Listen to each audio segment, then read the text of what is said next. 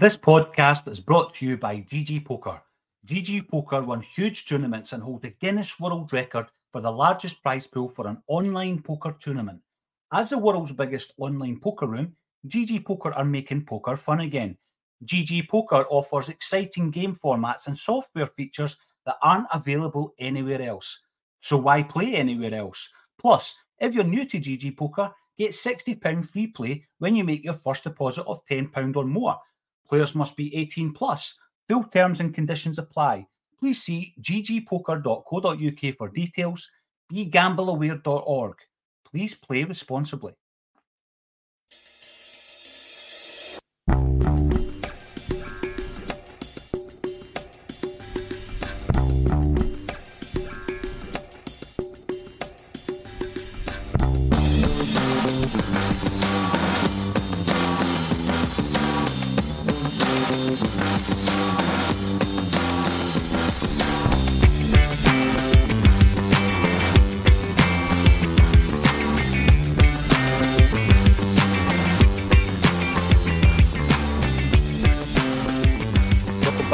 Celtic State of Mind. I'm Paul John Dykes, and this afternoon I'm joined once again by Laura Bradburn. We're going to be talking about Celtic 1, Wolves 1. Wolves did get the equaliser in the second half. We'll be talking about that as well. But in terms of a workout, Laura, that has probably been the sternest test that we've had.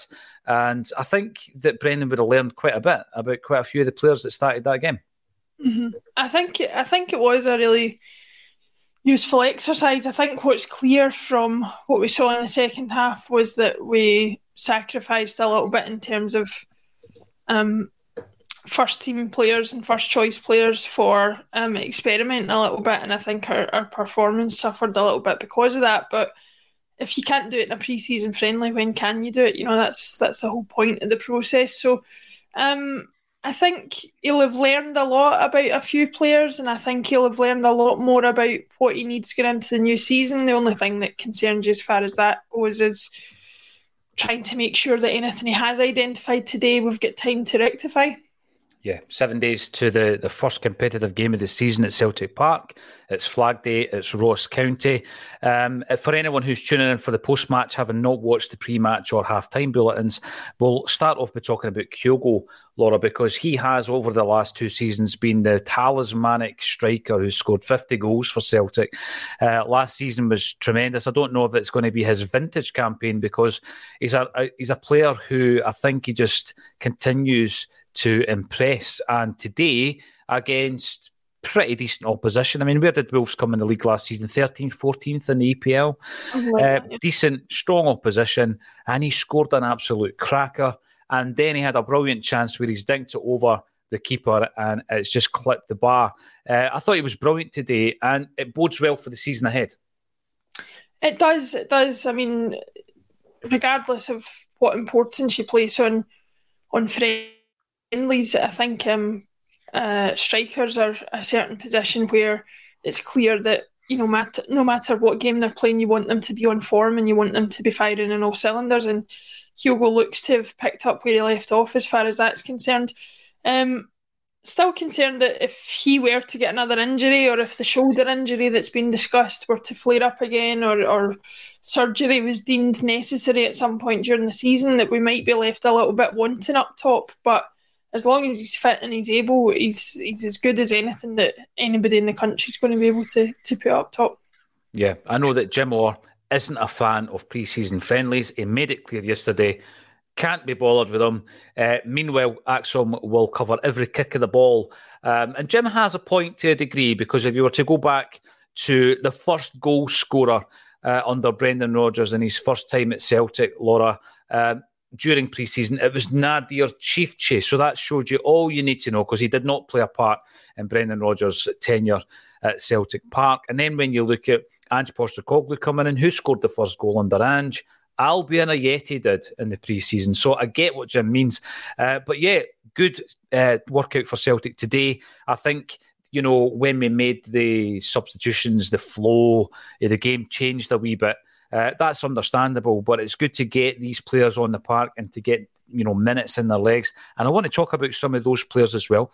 But before I do that, the man who laid on Kyogo is the guy that I've been saying it's time to step out of Jota's shadows. I'd resigned myself probably in the final few months of last season to Abada leaving the club. I don't know why. I know he'd kind of made it known that he had ambitions to go elsewhere.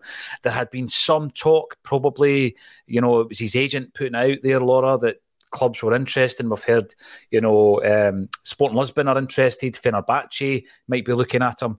I think Rodgers can get an absolutely brilliant season out of Abada this season, going by today's performance and also what we've seen this pre-season. Brendan Rodgers, for me, is the ideal manager at this stage of Abada's career. He should stay for at least one more campaign. Yeah, I think it's going to do Abada's game no harm to get a little bit of input from a different manager and somebody as high calibre as Brendan Rodgers. We all saw what Brendan did for players like Callum McGregor in his first term in charge, and he's definitely got the ability to get the most out of players who have the ability but don't always show it on a consistent basis, and I think Abada fits perfectly into that category.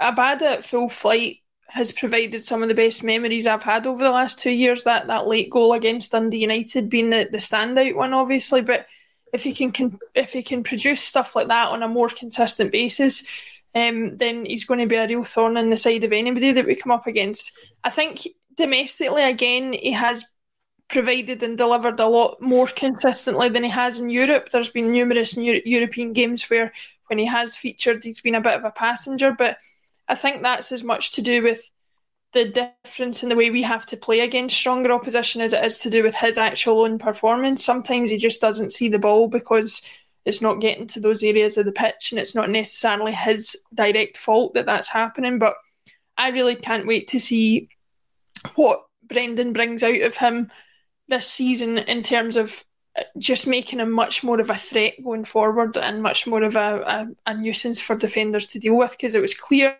especially in the first part of the first half today, that he was one of the biggest threats for us. There was the game, the 6-4 game, Laura, where I felt that Abada was a danger every time he got the ball. He was the kind of out ball for us down the right-hand side.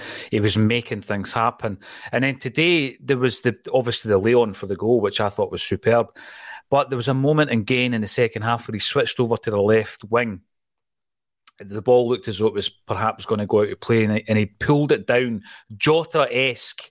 And then I'm asking myself, what's he going to do with this? Because he's now got time to think. He had two Wolves defenders in front of him, and he nutmegged one of them.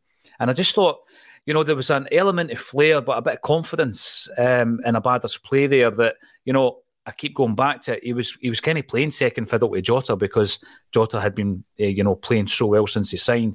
And it's now all about you, Lil Abada. Go out there and be the match winner. Be the guy that can show us the full repertoire of skills that you've got. And I think and I hope that is what's going to happen this season. Let's get the thoughts of our commenters and viewers in on the action here. Stephen Sloan, you were quick off the mark in the first broadcast and you've done it again. Great workout today.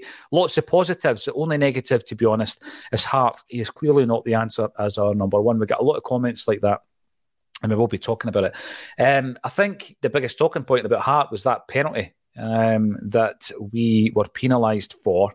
And I've got to say, there is a comment here from William O'Toole, the last part of this comment. Docherty needs to take a look at himself. Yes, it was a clear dive for me, Laura. Clear dive. Mm-hmm. Mm-hmm. Yeah, I mean, kind of embarrassing, to be honest, to be... I would like to think players wouldn't resort to that kind of stuff at the best of times, but to be doing it in a pre-season friendly where the result really doesn't matter is pretty poor. It took a couple of different replays and a couple of different angles just to get for certain, because you just didn't know where that bottom left arm of Joe Hart's had gone. But once you saw it from that reverse angle, you could see it was clearly a dive. And I think by his reaction as well, by the Wolves player's reaction, he didn't seem to be arguing too much against Joe Hart when he was remonstrating with him. So I think he knew exactly what he'd done. And it is disappointing that, bar that, we would have come away with a victory. But the other way of looking at it is we've made a Premier League side resort to that kind of tactic to be on par with us. And so we've got to take the positive out of that if we can. Yeah, and that left arm that you're talking about pulled off a cracking save at the end, 92 minutes into the game. Looked as though Wolves were, I would say, undeservingly going to win the game, and Joe Hart pulled off a cracking save. It is a discussion point Stephen brings up there about Joe Hart. We've been talking about goalkeepers. You look at the bench, Laura, I always think about that kind of the secondary issue. You know, you talk about the impact of Kyogo. What happens if he gets injured? Well, he was injured in his first and second seasons at Celtic for a spell. So, yeah, what happens if he gets injured? Are we happy with the backups? And I think the same with Joe Hart. There was a moment in Angie's first season against Dundee United, you'll remember, where it looked as though he was injured. I think it was a one each game. And, you know, you just looked at the bench and thought, let's hope he's not injured, because you were not confident that we had the backup going through the big games in the season. I'm a wee bit like that, but I'm of the view that if you're going to go out and buy a goalkeeper, don't buy someone who is ready-made as a backup. Now, is that why we brought Siegrist into the club? We know that his first season wasn't ideal for him on a personal level. He plays 2 games in the League Cup, Laura. But, you know, was he really going to be pushing Joe Hart for the gloves? I'm not sure. So I think if we were to sign a goalkeeper, I wouldn't be looking for someone just as a squad filler. I'd be thinking, right, let's sign someone who really will challenge Joe Hart this season. So I think it's a position that we will strengthen. Do we do it whilst we've still got 3 goalies at the club? Is that a bit top heavy for you? Would you need to move on Bain or Siegrist first? It is top heavy for me. The choice of who you move on is a difficult one, because I would imagine, I don't know the figures exactly, but I would imagine it goes Hart, Siegrist, Bain in terms of wages. And so there's a bit of you that wonders if we are going to bring in another keeper because we don't think the current keeper is up to scratch. Do you get rid of them in preference of salary rather than who you think is going to be involved more regularly? Because what's become clear is, obviously you can never predict these things, but Hart played the majority of games last season. Do you just somehow find a way to offload him and replace him with somebody who you think is an appropriate alternative?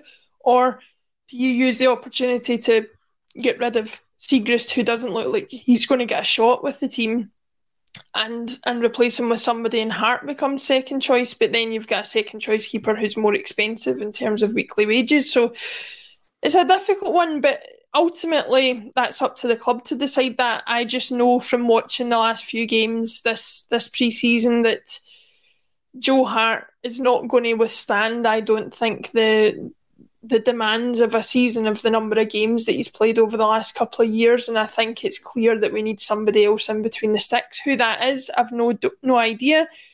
I actually wondered before he made the move that he did if Owulayemi would have maybe made an appearance or two this season and maybe started making his way breaking into the team, because we've heard so many good things about him, but that doesn't seem to be an option either. So I think that's got to be the priority for me. I would say a left back and a goalkeeper are my 2 main priorities going into the rest of the season.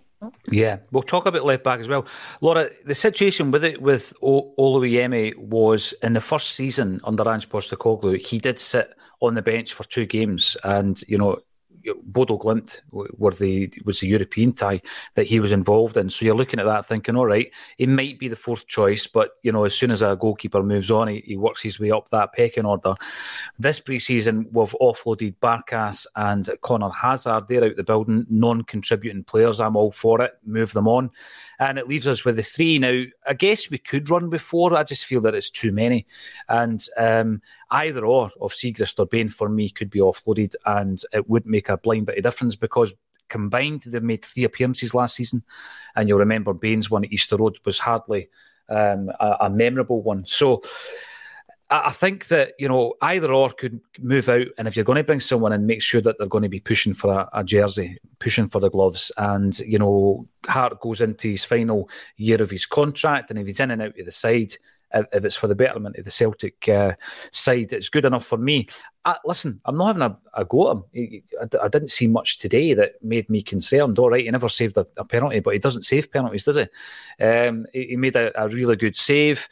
The left-back position's a wee bit more concerning presently for me now. Again, not an opportunity to start having a dig at Greg Taylor. I just feel that there's been a couple of occasions in the pre-season where you're looking to Taylor, previously Starfelt, who wasn't involved today, and Hart, to be the leaders, to be the ones that, you pin your hopes on, and everybody else who is maybe playing a rare appearance, making a rare appearance, or playing out of position in the case of Iwata, would be looking at them. I didn't see it from Taylor today. I thought the best defender on show was Liam Scales. Yeah, I think Taylor probably suffered a little bit from what we all know he can suffer from, which is up the calibre of the opposition even slightly, and he will start to struggle. He's more than competent, and in fact he's probably the best left back in the league domestically, but there is a big jump between that and some of the opposition he'll be expected to face in Europe, and that's where he's really found wanting. The concern with that being that I think we're all in agreement that Brendan Rodgers has come back to this club because he's been offered the chance to progress in Europe. There's no other reason he comes back, because he's achieved everything that you can achieve as a Celtic manager other than that. Mm-hmm. And so if the main priority for the manager is to progress in Europe, you can't then have a left back who is obviously found wanting at that level. The question and the difficulty then is, can we afford somebody who's the amount of upgrade that we would need in that position? Because this might sound ridiculous to say, but behind forward players, I would say wing backs and full backs are probably some of the most expensive players that you can find, just because of the fashion by which tactics and systems go these days. There's a lot of reliance on full backs and wing backs, and they're seen as very valuable. So trying to get a good one for your money is a difficult thing to do, and I think he will more than hold his own domestically, as I've said, but we really need to make that upgrade for Europe, and the time is running out as far as that's concerned. When you look at what he's done in a Celtic jersey, because I think he was written off by a lot of people, Ange Postecoglou was a manager that showed a great deal of belief in him, and it was repaid. Taylor performed really well under Ange Postecoglou. There's no doubt in my mind about it. There was one moment in that game there that we've just played against Wolves where, the commentary team said that Taylor took one for the team. No, I disagree with that. I think taking one for the team, an example of that was Kyle McGregor against Motherwell with 2 minutes to go in the game where we're 2-1 up and Motherwell are on the attack and he gets sent off so that we win the 3 points. That's taking one for the team. Greg Taylor was left wanting. He was absolutely rinsed down the left-hand side, and because of that, he embarrassingly pulled the player back, to be honest with you. It was almost like a body check because he was out-muscled, he didn't have the pace, and he does what Greg Taylor does in a scenario like that. He looks at all the defenders to look at who's to blame. No, it was him. It was his error. He didn't take one for the team. He took one to try and spare his own blushes. And I think that in a European game where the margins are going to be so fine and so tight, Laura, you just need everybody to be, that wee bit more physical, that wee bit more alert. There was a couple of times as well, because I know that people will come back and say, but look at his productivity in terms of assists. There was a great move down the left-hand side which broke down because Taylor didn't have that conviction when the ball came to him. He had to whip it over and he didn't. He took a touch, he looked up, by which time the chance was gone. So if we're going to be looking at all the good stuff that happened today, we also need to look at some of the things that we're a wee bit concerned about, Laura. It's not about being overly negative, but we've got 7 days to go before we play competitively for the first time since Brendan came back to the club. And I just want it to be right. And at the back, that's where I feel there are still some concerns. The front six, I'm much less worried about.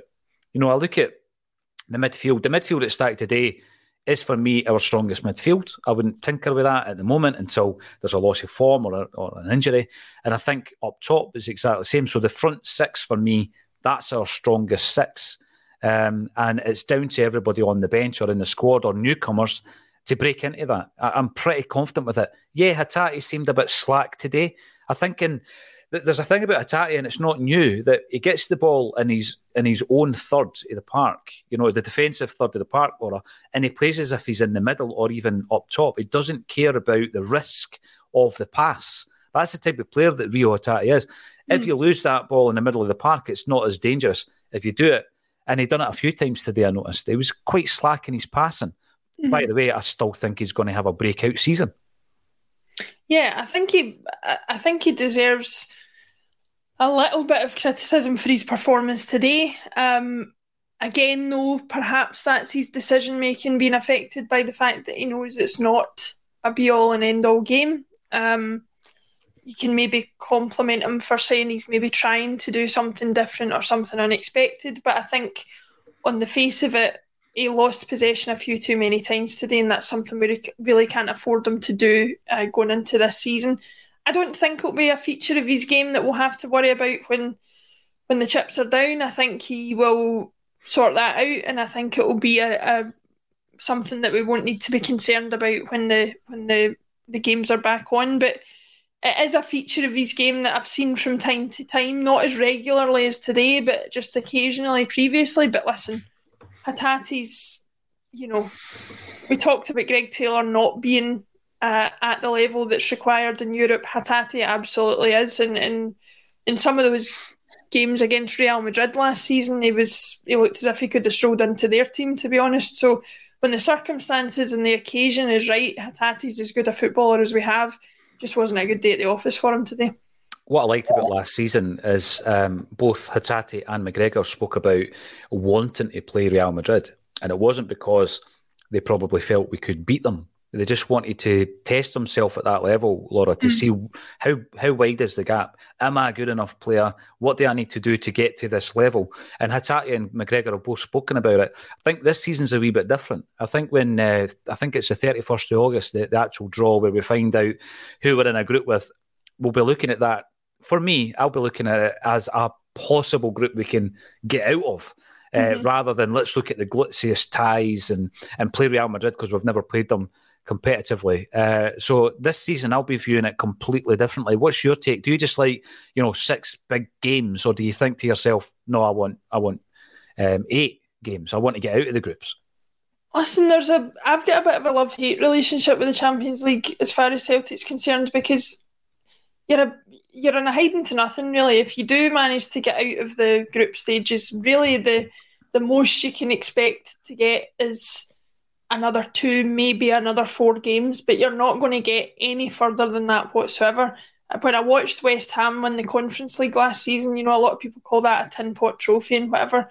Ultimately, they won a European trophy, and I don't really care whether it's the Europa League or the Conference League. I prefer to be in a competition that I feel we have a real chance of winning. Having said all that, you won't find anybody more excited than me when the Champions League draw is made. If we come out with a Dortmund and a Real Madrid or somebody like that really gets the hairs on the back of your neck standing up in terms of where you end up going to play and who you've got coming to play you at Celtic Park. So I enjoy the glamour of the Champions League, and I enjoy the opportunity to test ourselves against the best. But if I was being completely honest with myself, I think I would say I would forego that for the chance to have a deeper run in the Europa League or the Conference League, because, for my generation of Celtic supporters, there is no more magical memory than Seville. The only thing that would have made that better was if we had won it. But, nobody's sitting saying, I wish it had been a Champions League final. We loved every second of that.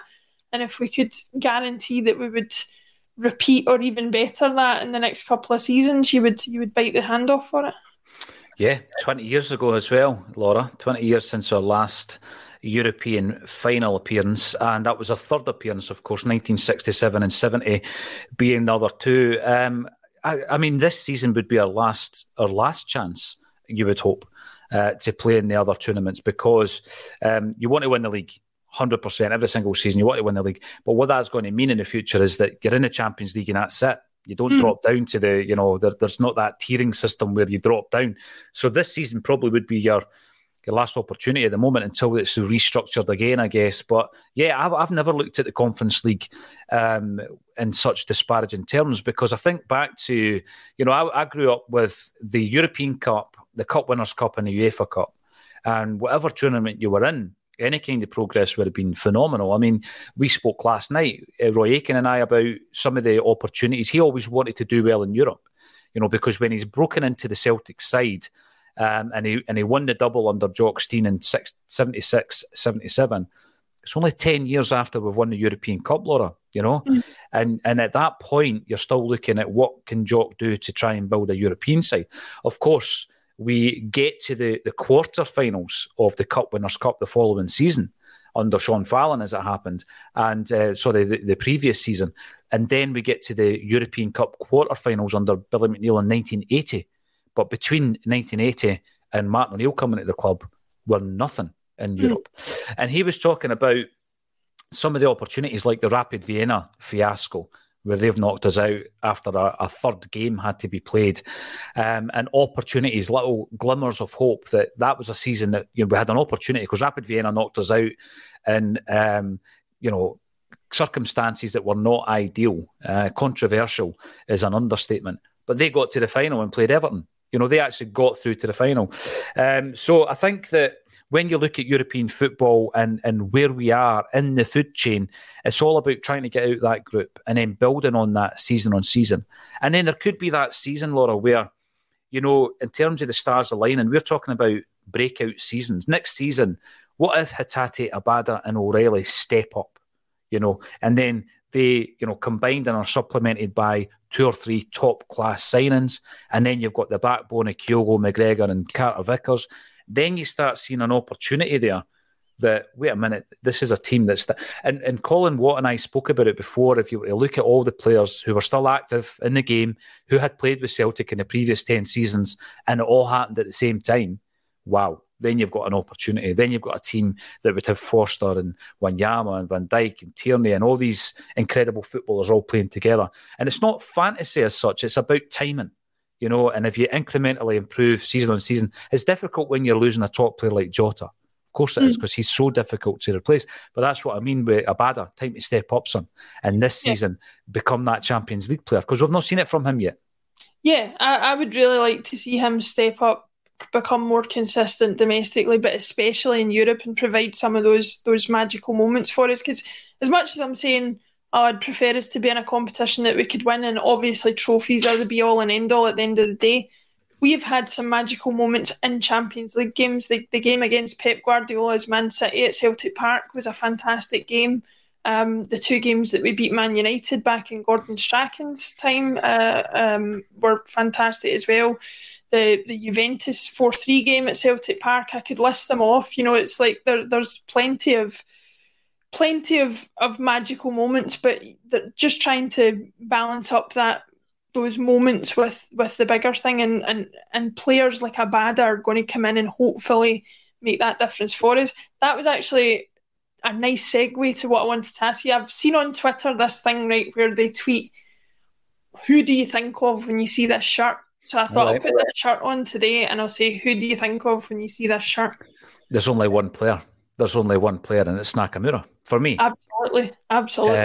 For two goals, the goal against Kilmarnock, where he takes it off and swinging it around his head where we won the league, and one of his free kicks, I've got to qualify that because he obviously scored 2 free kicks against Man United in the Champions League, one of his free kicks against Man U. So when I look at that jersey, first player on my mind is Nakamura. But I like to double up on these things by saying the cult kind of player that I remember was Tommy Gravison, because I remember him wearing it in Europe as well. I thought you were going to say Yuri Janicic, but... Well, until he started slagging off Scottish football last week, I might have done. But Tommy Gravison, I remember him running about like a headless chicken in that jersey a few times. Paddy Lavery, another dodgy penalty. Yeah, it was funny actually. Sometimes Jerry McCulloch comes up with a wee one-liner. He's done a few times this pre-season, I've noticed. And he's done a Cantwell, was what he called it, when the player dived, basically. We've also got personal Jesus. Been a poor pre-season, but hopefully Brendan Rodgers can now strengthen. I'm not too sure. I mean, I think, as I said before, Portugal was about fitness. Japan, initially about Brandon, but it was all about assessment for me. And the next couple of games today and Tuesday night is about us actually starting to see something resembling what will be a start 11. Yeah, he's thrown in Welsh and he's thrown in Scales today. I think it was a worthwhile experience to do that, Laura, because I thought Scales over the piece played very, very well. I thought he came out of that game maybe giving Brendan something to think about. Well, listen, it's a new manager is of no more benefit than to somebody like Liam Scales, somebody who can come in and reinvent himself. Hopefully, Brendan Rodgers isn't coming in presumably with any preconceived ideas about what he thinks about Liam Scales. Unlike me, of course, who knows what I've seen of him over the past 2 years and then assumes, therefore, that he's not really got a future at the club. So Brendan Rodgers is maybe coming at it with fresh eyes. He can take a lot more from a performance like today and say, no, I can get something out of this player.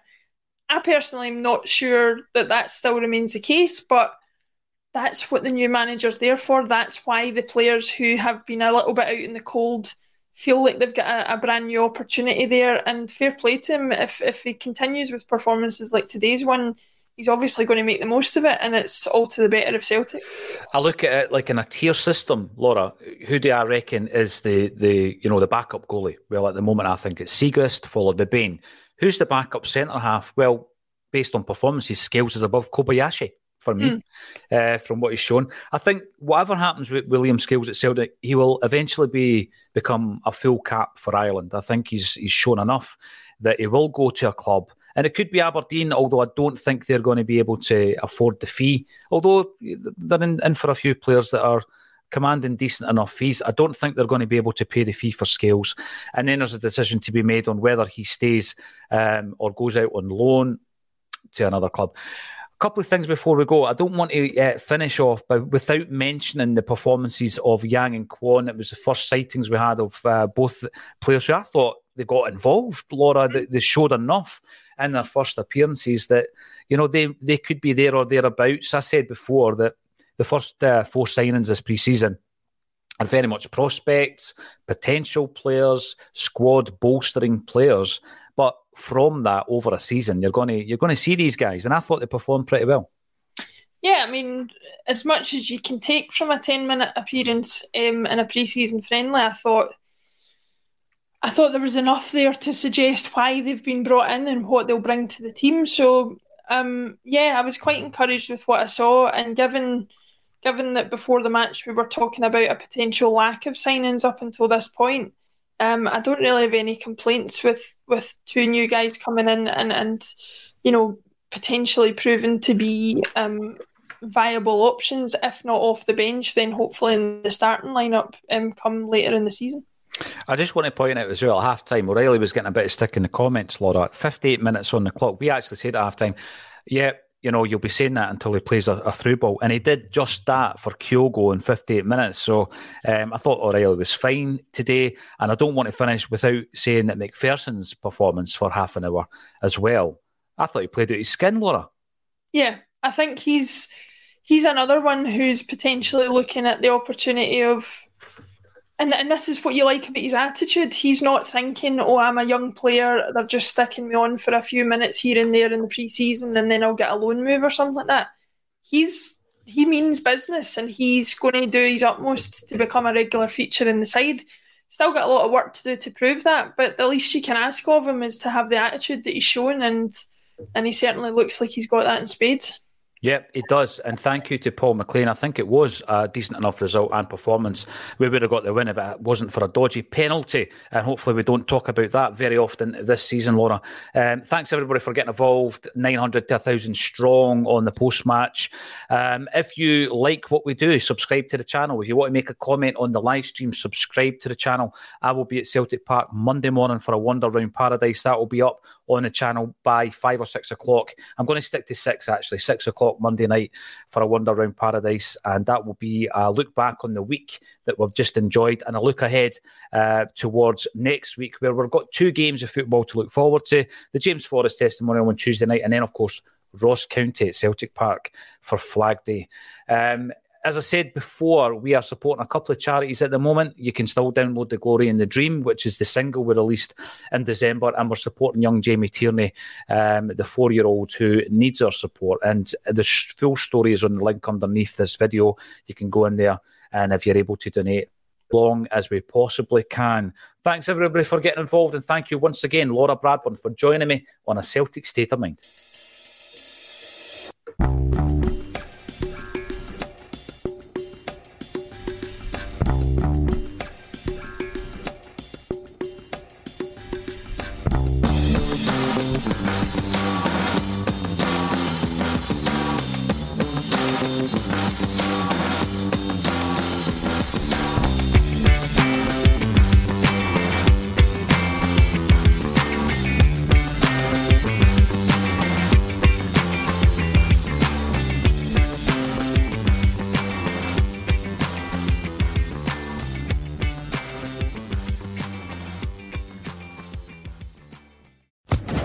Social Podcast Network.